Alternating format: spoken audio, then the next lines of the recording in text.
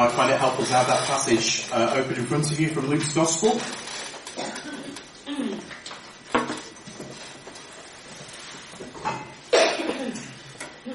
When the warm-up act is awesome, it's either going to be an amazing evening or a very disappointing evening.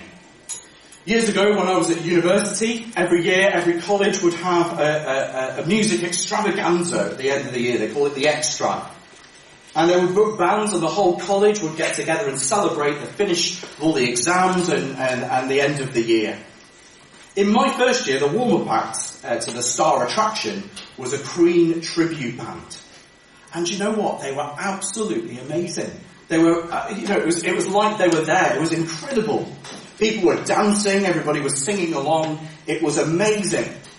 It looked like it was going to be an awesome night. Unfortunately, the star attraction they booked was called Gina G.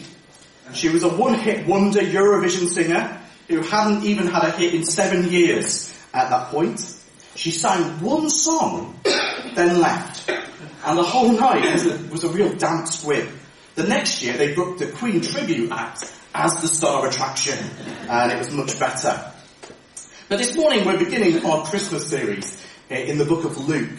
And Luke, like my university extra, gives us a bit of a warm-up before he gets to the star attraction. Spoiler alert, the star attraction here is Jesus. This morning we have the warm-up act for Jesus' birth story, the birth story of John the Baptist. And were it not that we knew that Jesus were coming, this story would be absolutely astounding in itself. And yet, we're going to see that this is just a warm-up. This is just preparing the way for something greater. There's a sense in which our passage this morning should leave us wanting something more. And that something more is what comes next, Jesus. But for now, we're going to see the incredibleness of this warm-up act that will not disappoint when the star attraction appears. So first of all we see a model childless couple. Let me read to you those verses again, verses 5 to 7. In the days of Herod, king of Judea, there was a priest named Zachariah of the division of Abijah, and he had a wife from the daughters of Aaron, and her name was Elizabeth. And both were righteous before God, walking blamelessly in all the commandments and statutes of the Lord. But they had no child, because Elizabeth was barren, and they were both advanced in years. Luke begins his account not with Jesus, but with a man called Zachariah. We're given the historical context. It almost sounds like it could be out of the book of 1 or 2 Kings in the Old Testament. In the days of King Herod, king of Judea. And yes, this is the famous Herod, Herod the Great, who the wise men visit, who orders the murder of the babies in Bethlehem. And Herod really was a piece of work. The one good thing that he did was refurbish and expand the great temple in Jerusalem. But the more you look at him, the more you think this is really a PR exercise for him. He wasn't Jewish, he was an Edomite, he was a descendant of Esau, not Jacob. And his renovations wouldn't last very long. Less than 100 years after he expanded the temple, it would be completely destroyed by the Romans, partly due to the actions of Herod's own children who ruled the area after him. But it was in this temple that Zacharias served. He was a descendant of Abijah, and so that was one of the divisions. There were 24 divisions of priests, and by this point in history there were so many priests in Aaron's line that there are 24 divisions, and they take it in turns weekly to serve in the temple. The descendants of Abijah are one of those divisions. We're told that he was married to Elizabeth, another descendant of Aaron, we're told. Her name is even the Greek version of Aaron's wife, Elisheba, I think that's probably right. But it wasn't obligatory for the priests to marry within their clan. So this is very much sort of emphasising the priestliness of both of them. They're the real deal. They're the true line of Aaron. And Elizabeth is Mary's cousin, though Mary is the line of Judah. You might be sort of wondering how that works. But that's because, as we said, they weren't obliged to marry within their tribes. So Mary's almost certainly got some Levite blood in her. Her mother, if Mary and Elizabeth are first cousins, would be a Levite. It could be further back if they're second cousins. It can mean that as well. The thing that's significant about them, though, that we're told, is that they were both righteous before God. They walked blamelessly in his commands and statutes. Now that doesn't mean that they were morally perfect. It doesn't mean that they never sinned. This is the language that's used of Abraham and the patriarchs in the Old Testament. We're going to see a lot of Abraham and patriarchs as we go through. Abraham too was called righteous by faith. Abraham is told in Genesis 17 verse 1, I am God Almighty, walk before me and be blameless. Again, that idea of walking blamelessly. Now Abraham, we've been doing Genesis with the kids, we've seen Abraham is not perfect. What it does mean is that he has a living relationship with the living God, one that did translate into action. Speaking to Isaac, God says this, I will multiply your offspring as the stars in the heavens. I will give to your offspring all these lands, and in your offspring all the nations of the earth shall be blessed. Because Abraham obeyed my voice, kept my charge, my commandments, my statutes, my laws. You see how it's sort of similar language to what it's talking about here? And that was even before the law was given. So right as Luke starts his gospel, here are a couple like Abraham and Sarah. Righteous, blameless in their walk before God, and yet, like Abraham and Sarah, unable to conceive. They have no child. And now we're told, quite politely, Elizabeth is advanced in years. It's sort of the polite way of saying that she's old, isn't it? But whilst it sounds like Sarah was 90 when Isaac was born. Assuming that Zachariah and Elizabeth are roughly the same age, she can be probably only around 50, since priests retired at 50. They started at 30, retired at 50. Must have had a really good union, I reckon. But the point still stands. Luke wants us to see that she's been unable to conceive all her adult life. She is like Sarah in that way. And she's now probably menopausal. It would seem as though they've missed their chance. But we're not supposed to see this as a punishment from God or anything like that. They live in a broken world, and even our bodies grow old, don't they? They're broken and they can't always do what we would love them to do. And even though they don't know it, God is going to use their childlessness to produce a miracle. Had Elizabeth not been able to conceive all those years, we would never have seen the miracle of the birth of John the Baptist for what it was.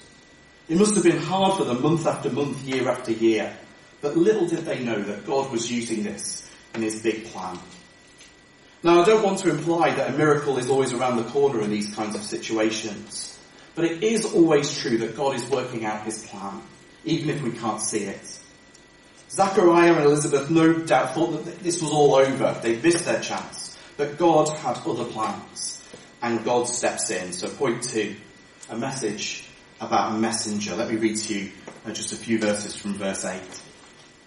Now while he was serving as priest before God, when his division was on duty, according to the custom of the priesthood, he was chosen by lot to enter the temple of the Lord and burn incense. And the whole multitude of the people were praying outside at the hour of incense. And there appeared to him an angel of the Lord standing on the right side of the altar. And Zachariah was troubled when he saw him, and fear fell upon him. But the angel said to him, do not be afraid, Zachariah, for your prayer has been heard, and your wife Elizabeth shall bear a son, and you shall call his name John. Zachariah is sent into the temple to perform his duty of burning incense on the altar of incense in the temple. And if you were here last week, yes, it just so happens it is that altar that we were talking about last week in the book of Exodus. And we see here again it's linked with prayer. During the hour of incense, the people prayed outside. As Zachariah does this, his prayer is answered. As we said, there were a lot of priests at this point. And we said that they'd be chosen by lot to serve in the temple. But we know, of course, every decision like that is God's. He put the right person there at the right time. And while Zachariah is burning incense, an angel of the Lord appears to him, standing at the right-hand side of the altar. And Zachariah is terrified. Now again, if you've been following through the Exodus series, you'll probably know a little bit of why. We've been learning in Exodus that the angels were pictured on the veil that separated off the most holy place And there was supposed to be a sort of heavenly security force cordoning off the Holy of Holies and preventing people from going in there lest they should die. Now, it might be that Zechariah thinks that he's performed something wrong, that he's done something wrong, and now the angel is going to come and get him. It's curtains for him, pun intended. But the angel brings good news. He repeats to him the most repeated command in the Bible. Do not be afraid. It's most repeated because it's the one we most often need to hear, isn't it? It's good news, he says. His wife Elizabeth is going to have a baby. And we're told that there'll be joy and gladness and rejoicing at his birth. Now, of course, nearly every child's birth is an occasion for joy and gladness and rejoicing. But the fact that the angel mentions it means it's something bigger. And what follows is a sort of mishmash of promises and commands made to couples having difficulty having children in the Old Testament. We're told he will be great, not as in super smashing great, but great as in Alexander the Great, Catherine the Great, the Great Wall of China. This child is going to be a huge deal. He's going to be renowned. He's going to be great, as in when God tells Abraham he will make his name great. Jesus will go on to say later in Matthew 11, verse 11, Truly I say to you, among those born of women, there has arisen no one greater than John. What a claim to make. Among those born in the normal way, nobody has been born greater than John. Now think about that for a second. Not Moses, not Abraham, not Isaiah, not King David, not Solomon, not Elijah, Elisha, Ezra, Nehemiah. No, John is the greatest figure. Who's the greatest figure before Jesus? According to Jesus, John the Baptist. And yet, he also goes on to say that he pales into insignificance compared to Jesus. Jesus goes on to say in that verse, Yet the one who is least in the kingdom of heaven is greater than he. The one who has been born again into the kingdom is greater than John, the greatest man who ever lived up until this point. But what a promise. He will be great. And he was greater than all those who had gone before him, John the Baptist. And he's given that name by the angel, John. This is will also happen with Mary. But remember, this also happens with Abraham and Sarah in Genesis 17. Isaac is also named by God. Here, his name is John, which means God is gracious. Gracious as in shows grace and mercy. Now, unlike Zechariah and Elizabeth, whose names have a great pedigree in the Old Testament, there are no Johns in the Old Testament. Now, in a culture where families kept names alive by passing them down, this was very strange.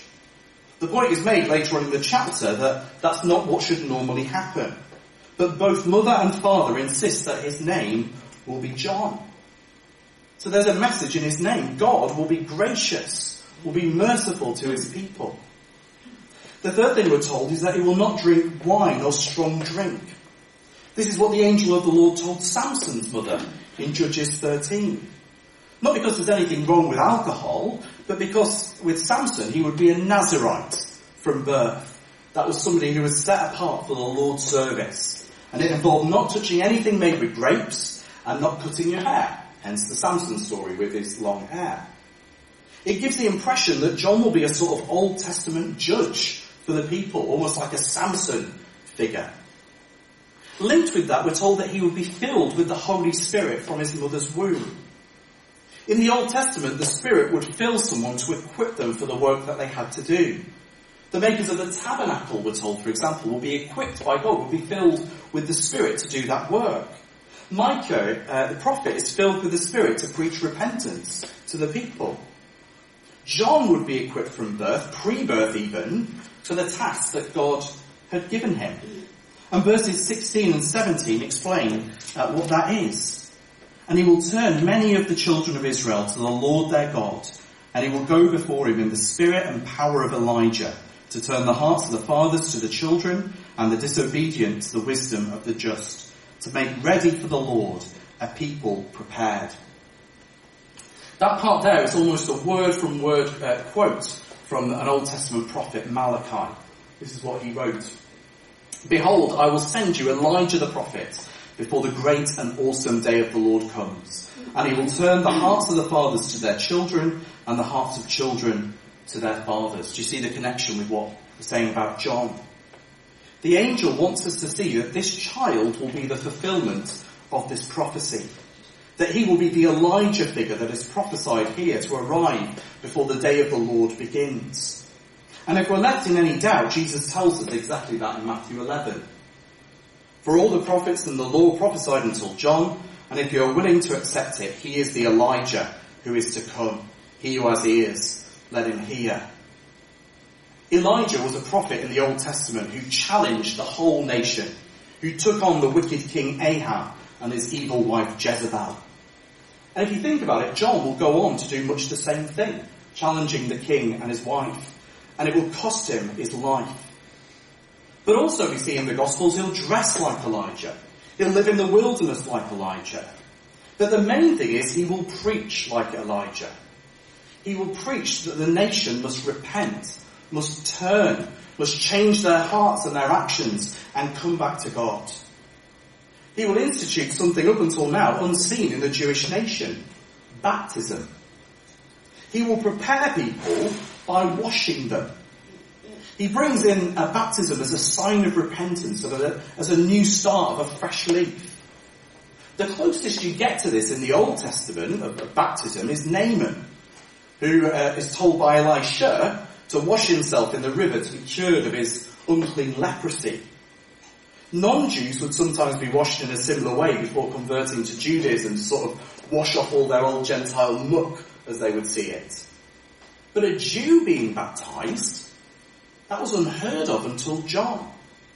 But he would bring that in. He would prepare the nation with his baptism of repentance. This would be no ordinary child. But just to clarify, John was not Elijah in the literal sense. He did not drop back out of heaven, out of the whirlwind that took him up there. Nor was he a reincarnation of Elijah. The Bible knows nothing of any of that kind of thing. When John the Baptist says in John 1 that he's not Elijah, he's not lying. But he was the Elijah that was to come. And that puts the whole of Luke's Gospel and what follows in a very different light. The appearing of this Elijah figure spoken of in Malachi, he was supposed to signal the end of the world, the day of the Lord. That's something huge to get announced to you, isn't it? If that's who John is to be. So Zechariah is hit with this double whammy of shocking truth. You will have a son, that's shock number one. And shock number two is he will prepare the nation for the end of the ages. Now that sounds quite dramatic, but the Bible speaks of our time like that in Hebrews 9 and 1 Corinthians 10, but that's a whole other sermon. But what would you do with news like that? Well, our final point, Zechariah is left speechless. Have a look at verse 18. And Zechariah said to the angel, "How shall I know this? For I am an old man, and my wife is advanced in years." And the angel answered him, "I am Gabriel. I stand in the presence of God, and I was sent to speak of you and bring to you this good news. And behold, you will be silent and unable to speak until the day that these things take place, because you did not believe my words, which will be fulfilled in their time." Zechariah asks for proof. Now you might think this is crazy, given that he's just been spoken to by an angel of the Lord. But it fits with this repeating of the Old Testament pattern for couples who have struggled to conceive. After God repeats his promise to Abraham in Genesis 15, he includes the promise for the first time specifically that he will have a son who will possess the land. Abraham says this, but he says, "O Lord God, how am I to know that I shall possess it?"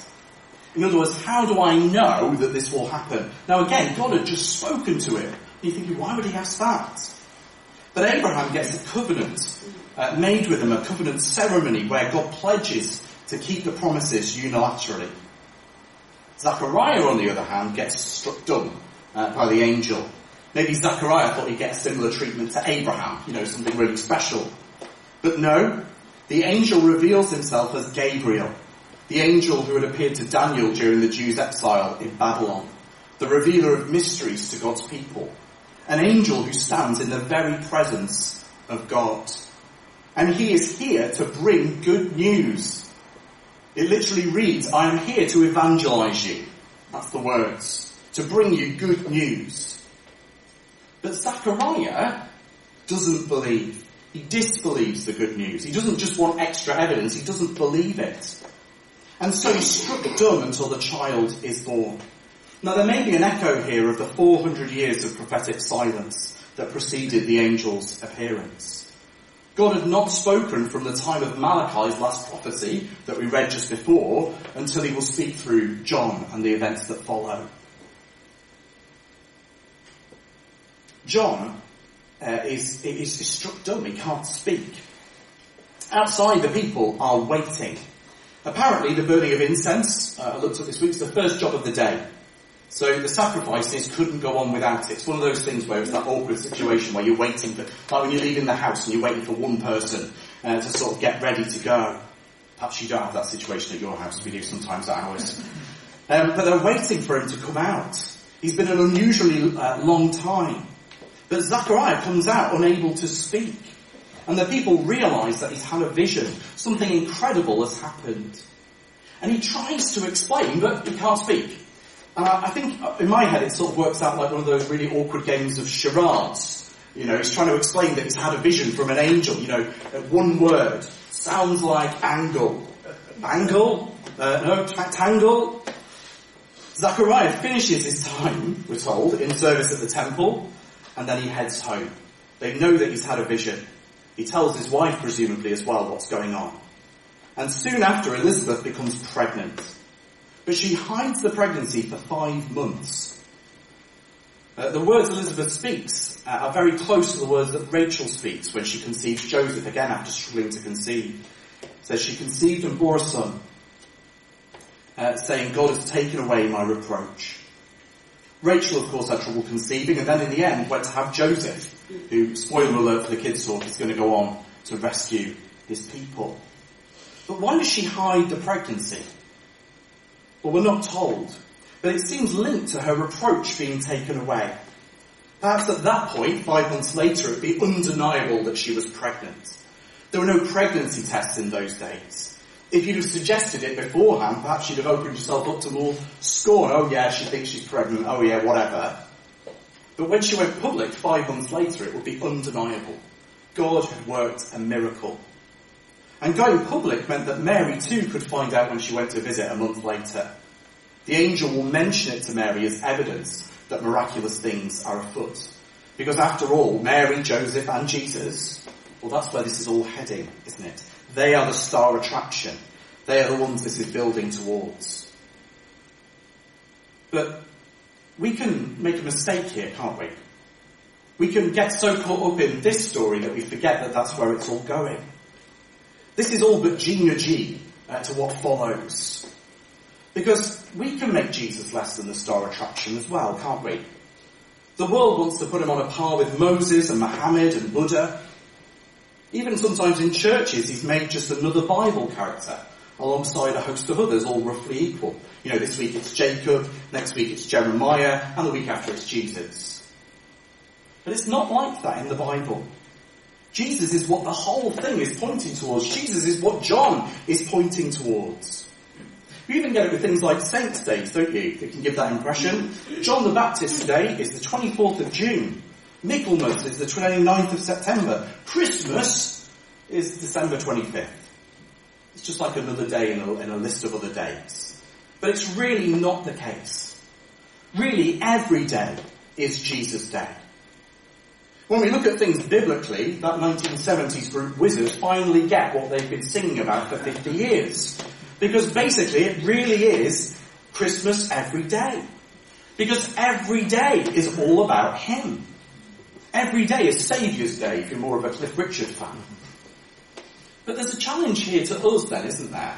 If Jesus really is the big deal that this is just building towards, if every day really is about him, are each of our days about him?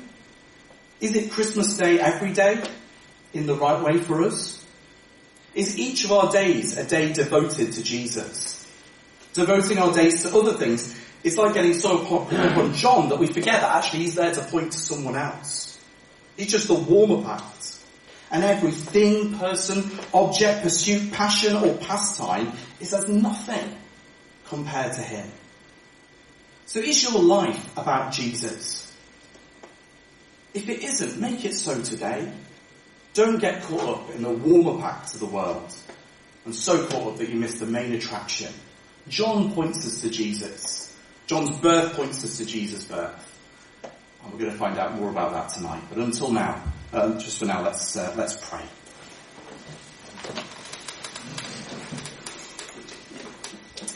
Father God, thank you for this story of John the Baptist's birth. Father, thank you for all the miraculous things that you did for Elizabeth and Zachariah. But Father, help us to remember that they were just the beginning. Father, they were just building up to Jesus. And Father, may our lives, may our days be about him.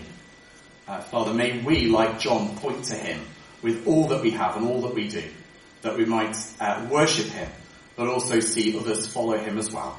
And we ask it in Jesus' name. Amen. Amen.